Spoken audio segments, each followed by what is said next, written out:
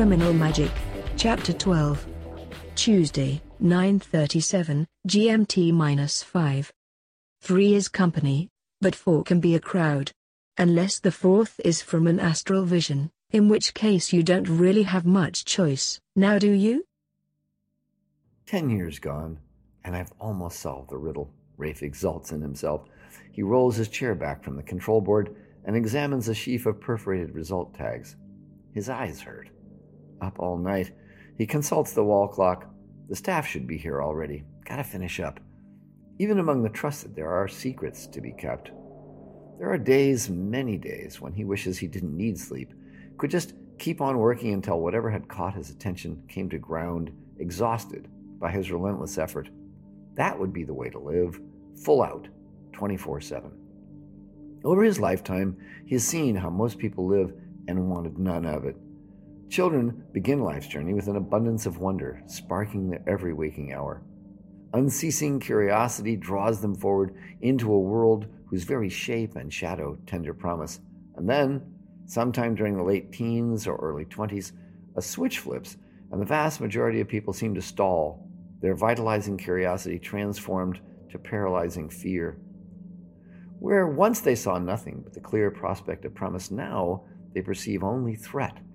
This conversion metamorphosis, the practical shrinkage of the human spirit of adventure, has kept him at arm's length from almost everyone he's ever met. By maintaining this distance, he has ensured that he will not be contaminated by the loss of wonder that afflicts so many. If only there were more time. But then, that's the whole point. Finding more time. How many hours have I devoted to this project? 10 years? 14 hours a day? He pulls a bottle from his shirt pocket and puts drops in his eyes. Really hate air conditioning. And before that, I haven't had a vacation in... He chuckles at the absurdity of the very thought. The way he's worked, the notion of vacation is nothing more than an abstraction. Raif stands, shaking his hands to restore circulation. He eyes the slew of formula strewn across the counter, promising himself for the 10,000th time to pay greater, some attention to proper filing. He moves over to another computer terminal and inserts a plastic key into the security port. His fingers fly over the keyboard, entering a complex series of coded phrases and numerals that only he knows. Security has to be superb. That is why none of the machines in this space, none, has ever been connected to an outside data source or had a file from another computer system entered into them. Everyone knows what happened with the cloud. What a free-range fail that was. After a moment, the screen flares to life. Raif likes working at this station. Both elements of the computer are elevated on an adjustable stand so he can work standing up. He types in a command, several coded pages appear on screen. With the addition of several more elements of the cipher, the encrypted message resolves into legible form. He stares at each page, intent on the meaning embedded in the text. Here is the end game, the output of the secret life. 10 years of protocol, assays, animal experimentation, and human trials are filed in a box the size of my chest. The filtered sweat of experimentation nearly distilled into the liquor of discovery. Condensation. Thank God we've had no regulation. Trust has proved the one constant he could leverage. He has enjoyed the complete trust of his distant superiors. Secrecy is so much easier to maintain when there is nothing to suspect. It doesn't hurt that his associates here in the lab are former field workers committed to the secret effort, drawn in one by their own fascination with the promise of timelessness. He can imagine what it would have cost this project if there'd been government oversight, or oversight of any kind for that matter. The list of risks, proofs, surveys, serum structures, genetic manipulations, failures that he and his people have gone through ratchet past his memory. No way. And even now, he's not sure it works. Borrowing from the immortal potential demonstrated by cancer cells, Raif has abstracted their ability to replicate and tried to formalize the process. He's worked backwards and hindering the speed of reproduction and modifying protein usages to force the growth of cells in directable ways. The idea is that this will allow all cells to inherit the limitless possibility for reproduction inherent to those controlled by telomerase dictation. How can you slow down the process, eliminate the problems inherent to immortality itself? These had been huge stumbling blocks, and at the heart of the project was the plant, Amati. From the moment Ramon had told him what the plant was used for, he'd known that this project was the one thing he was meant to pursue. As he cradled the small fragment of vegetation in his hand, he felt himself becoming committed to finding whatever elements existed in the genetic code of this single plant that could stimulate the extension of cell life. If he could replicate the effect of cell immortality, observable in cancer cells without reproducing the calamitous endgame, that would be all he could ask for. This had to be dealt with. The two younger scientists on the walk that day, once they'd regained the safety of their lab coats and focus, dismissed the whole of Ramon's tale as nothing more than a vestigial remnant of times past, a folk tale inhabited by regionally appropriate goblins, right? And suppose they're right, Raif thought. Suppose there were no such properties locked within the vault of the orange herb genetic code. What if Ramon's storied longbones were nothing more than the ephemeral remnants of a locally bred horror story? All that was possible, but Raif had returned from their walk that long ago day certain that he'd heard the truth. It resonated in him. Longbones? He didn't know about that. A sect of mountain dwellers that lived above the clouds in the forbidden heights and worshipped the freshwater crocodile? Sure, why not? Cannibals? Absolutely. Some said there were still tribes in the lower Amazon, down in southeastern Peru, for example, that ate human flesh. They'd been around since long before the Spaniards. So what? There was something in the plant. It was as if it spoke to him. But intuition isn't science. All his training urged him to ignore feelings and rely instead on empirical evidence only. This impulsive urge, this new direction, flew in the face of all he had learned to believe about scientific process. It didn't matter. He was infused, inspired, burning with an urgent exhilaration, a sense of purpose and certainty which mitigated his secret thoughts, made him certain beyond the ability to be sidetracked by anything as trivial as doubt. Rational objections were to be dismissed, recognized and treated as nothing more than the insignificant hindrance proposed by small minds. Forget all that. What if it could be done? Hiding the goal from his entire staff and co-workers had required extraordinary stealth and planning. Before he'd gained any allies, Raif had to bury the true nature of his experimentation inside other, more easily explained goals. Some of it was easy. After all, the main lab was a joint venture experimental station with the UWA. There were uncountable projects and pathways being traveled at any given time. Practical politics demanded that the indigenous peoples of the region be able to justify their demands for a full withdrawal of extractive industry from the biosphere.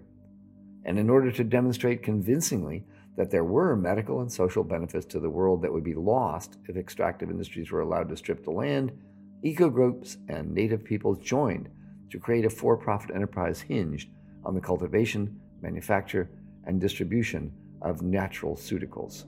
Inside the enterprise of producing products beneficial to the health and well-being of the planet, Raif ran his subterfuge. First alone, and later with the aid of a cohort, he'd screened his goals behind piggyback protein analysis, duplicate double-blind experiments, and other devices, all the while pushing the work of his own agenda ahead as vigorously as was humanly possible. And all the while, he funded his increasingly far-flung plans that came to him as if he had known the diagram flowchart formula for their construction since childhood. The manufacture of a sprawling remote ancillary to the work here in the jungle seemed an obvious route for him to take. All the component parts were like that. The sponsorship of ward armies in North America's West gave him surrogates inside the Indu game.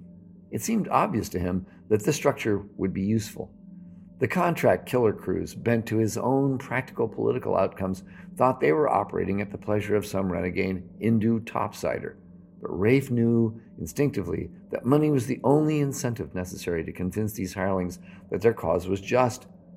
The duplicate labs and front echo groups, funded with monies he'd diverted from the nutraceutical business, ensured that his efforts would reach fruition no matter what outside forces were arrayed against him. In effect, he lived two lives.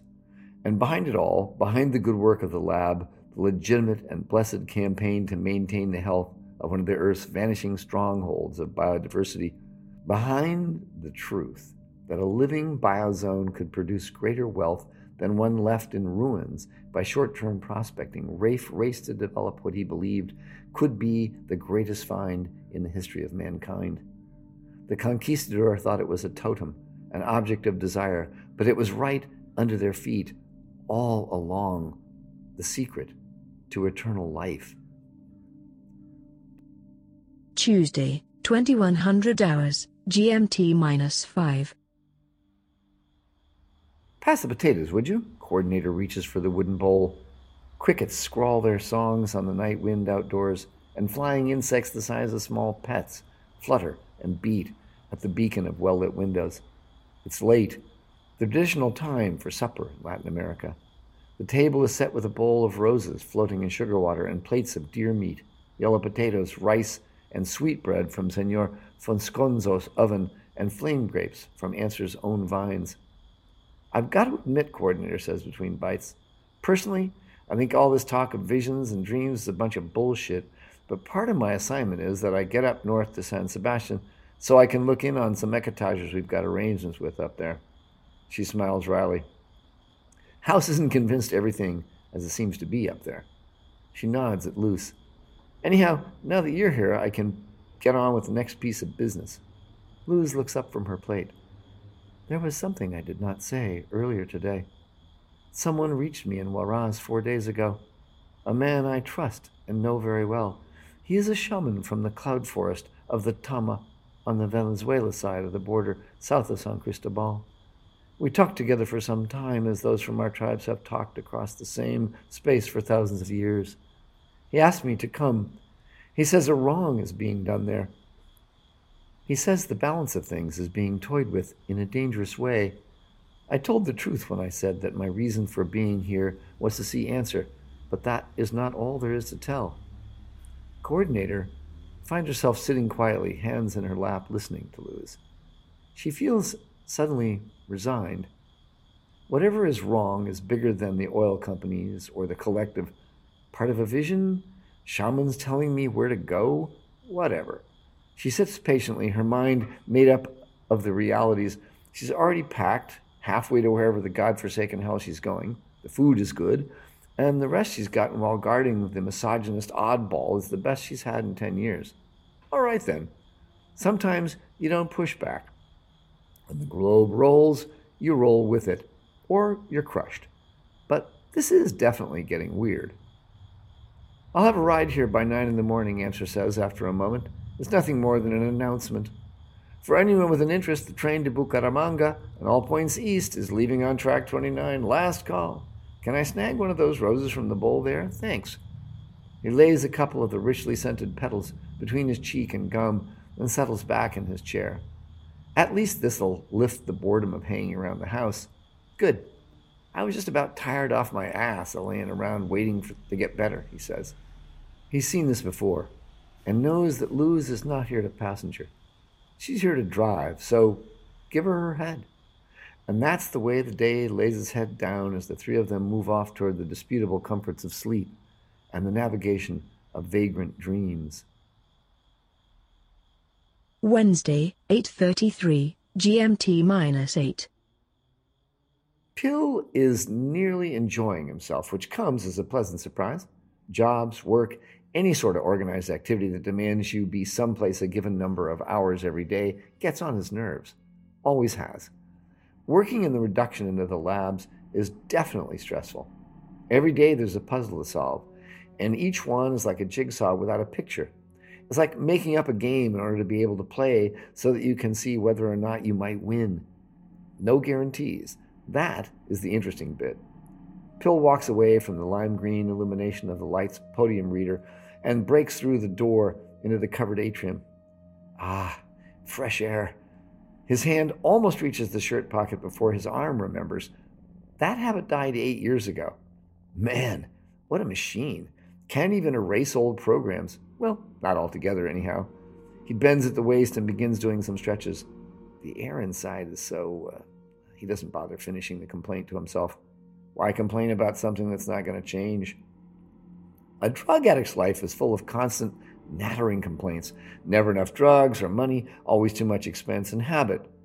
Not going to be anything different, so what's the bitch about? Such a life was what Pill had resigned himself to. The facts of the world that formed an infinite loop around his life. Finally, one day, he'd had enough of his own whining and decided it's a vicious cycle and there's the end of the discussion. Now, where am I going to get the fill in the missing item? After that, he was on a mission.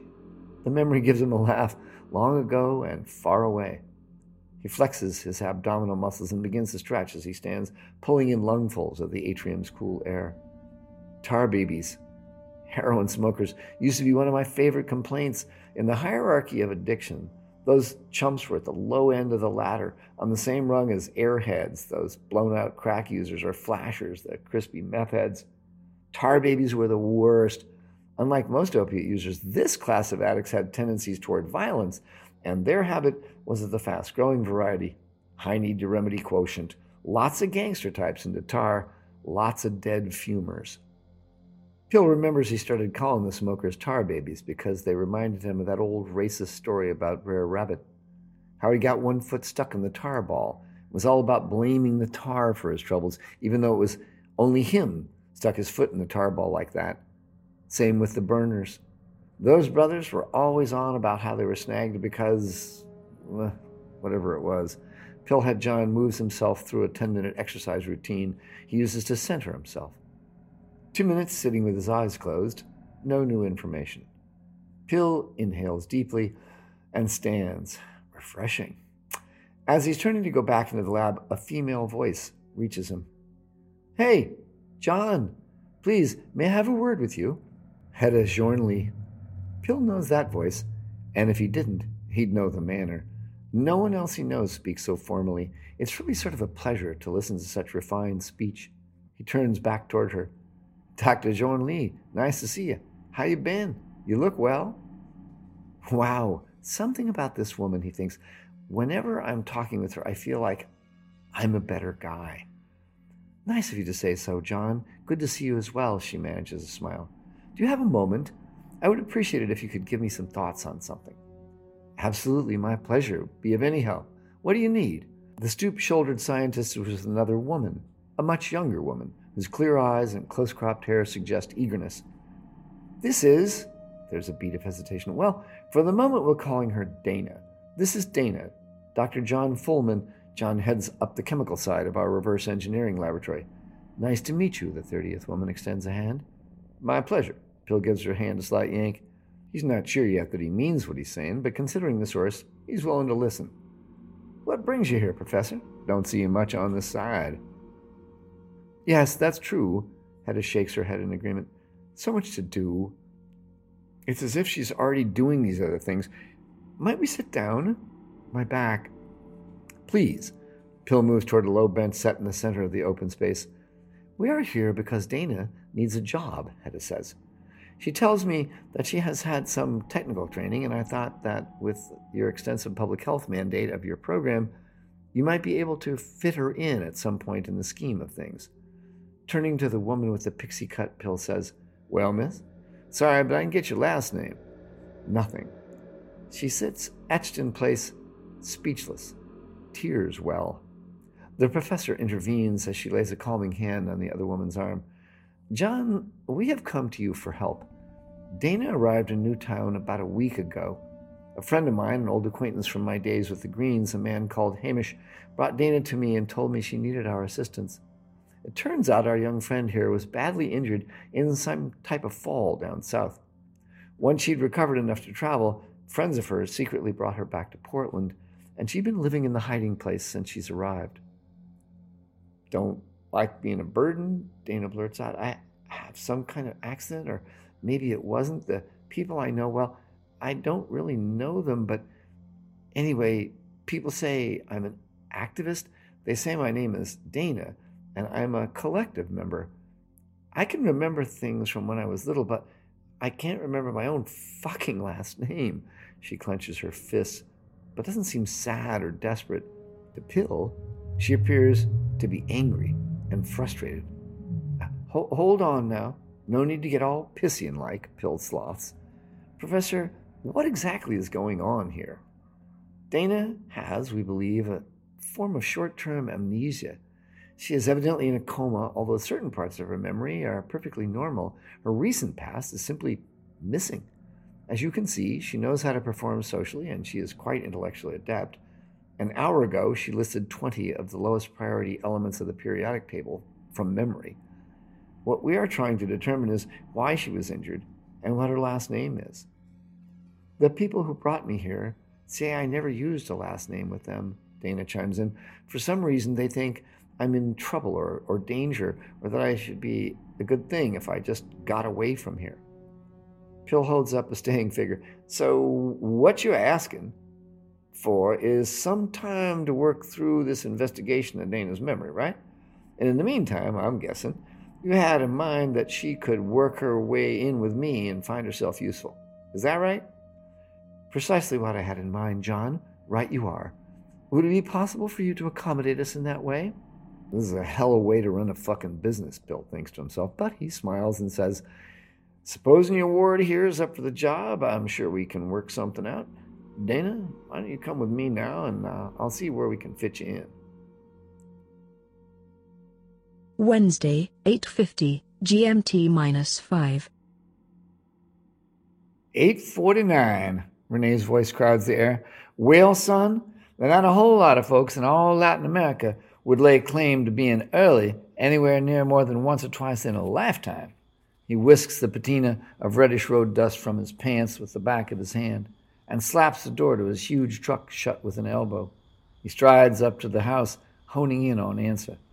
Not that I'm laying claim to any sort of superiority at all. Hardly. Wouldn't befit a man of my breeding and status. Oh, what the hell? What you got to say for your sorry self, boy?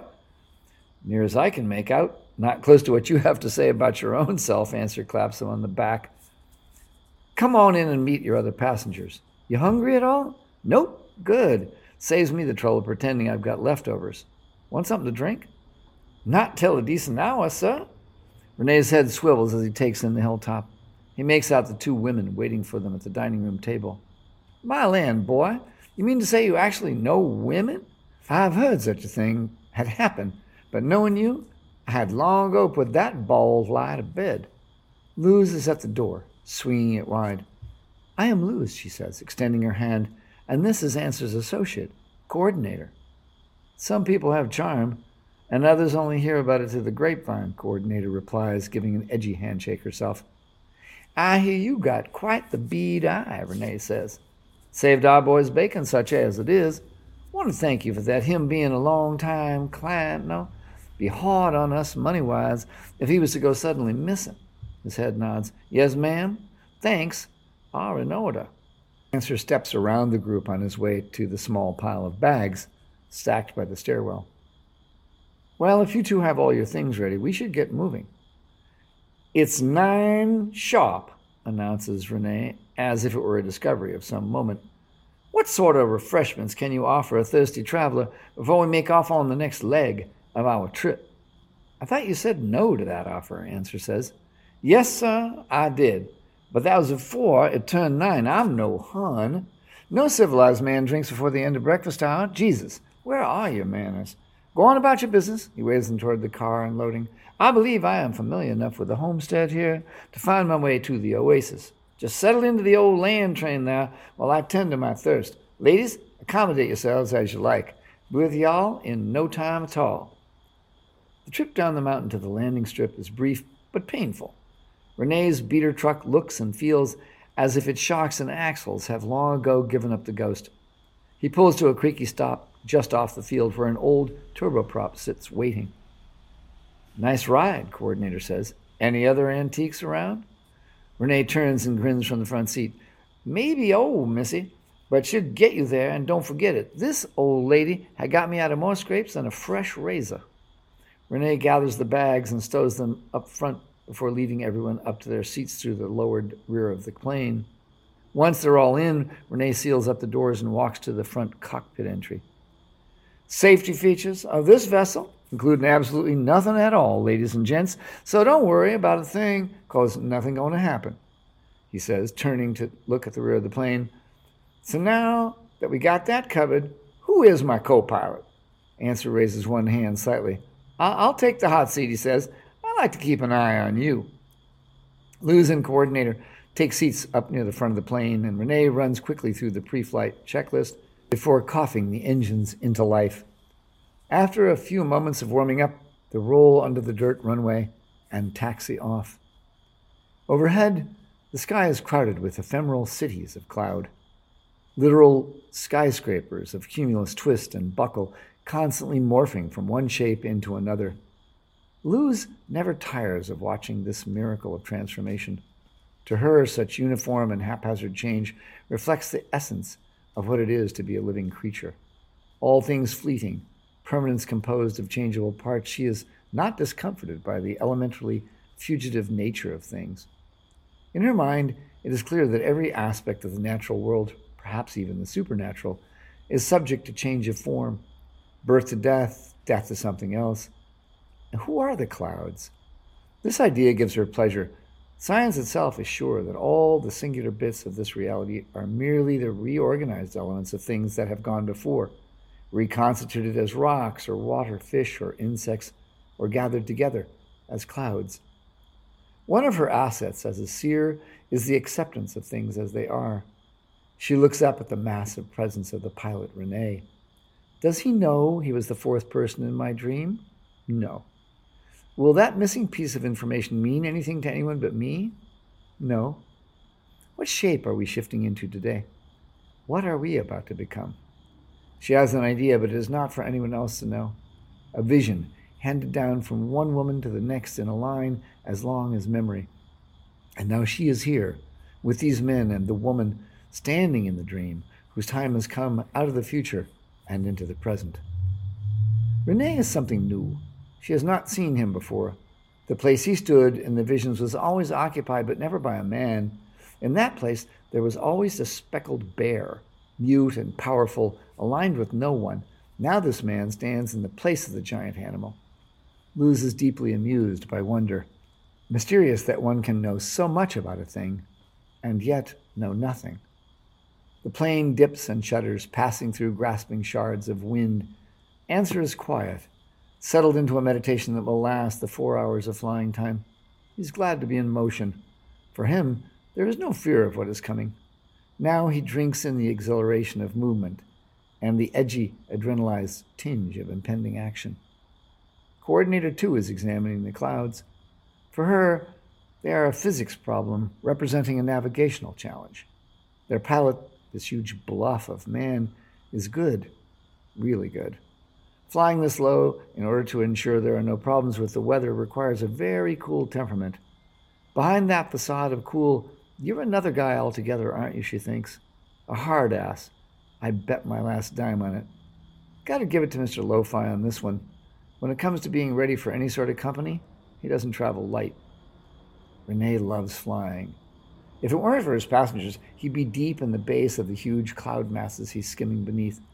Inside the clouds, there's a torment of turbulence, a wrenching power so immense and uncontrolled it can easily mangle a small plane. Getting tossed, losing control or the illusion of control is a life-threatening gas. He has a romantic fascination with risk. Sometimes it borders on the lunatic. He glances at his instrument panel, gauging the amount of speed and elevation he needs to make the flight as manageable as possible. When he's taking care of other people, he avoids his own interest to focus on their comfort. It's all part of the deal.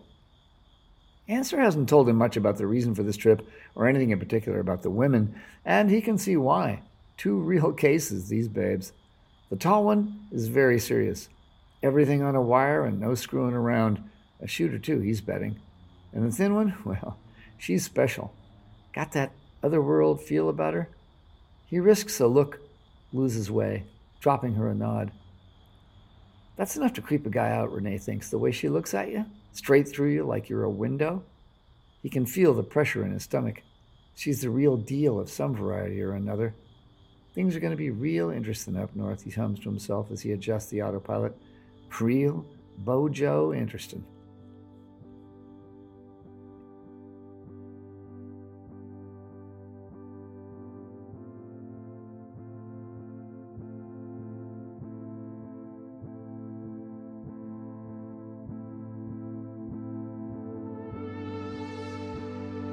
We will be back next week with Chapter 13 of Criminal Magic. Thanks for joining us. If you like what you hear, please leave a rating and comment, and tell some friends about this podcast.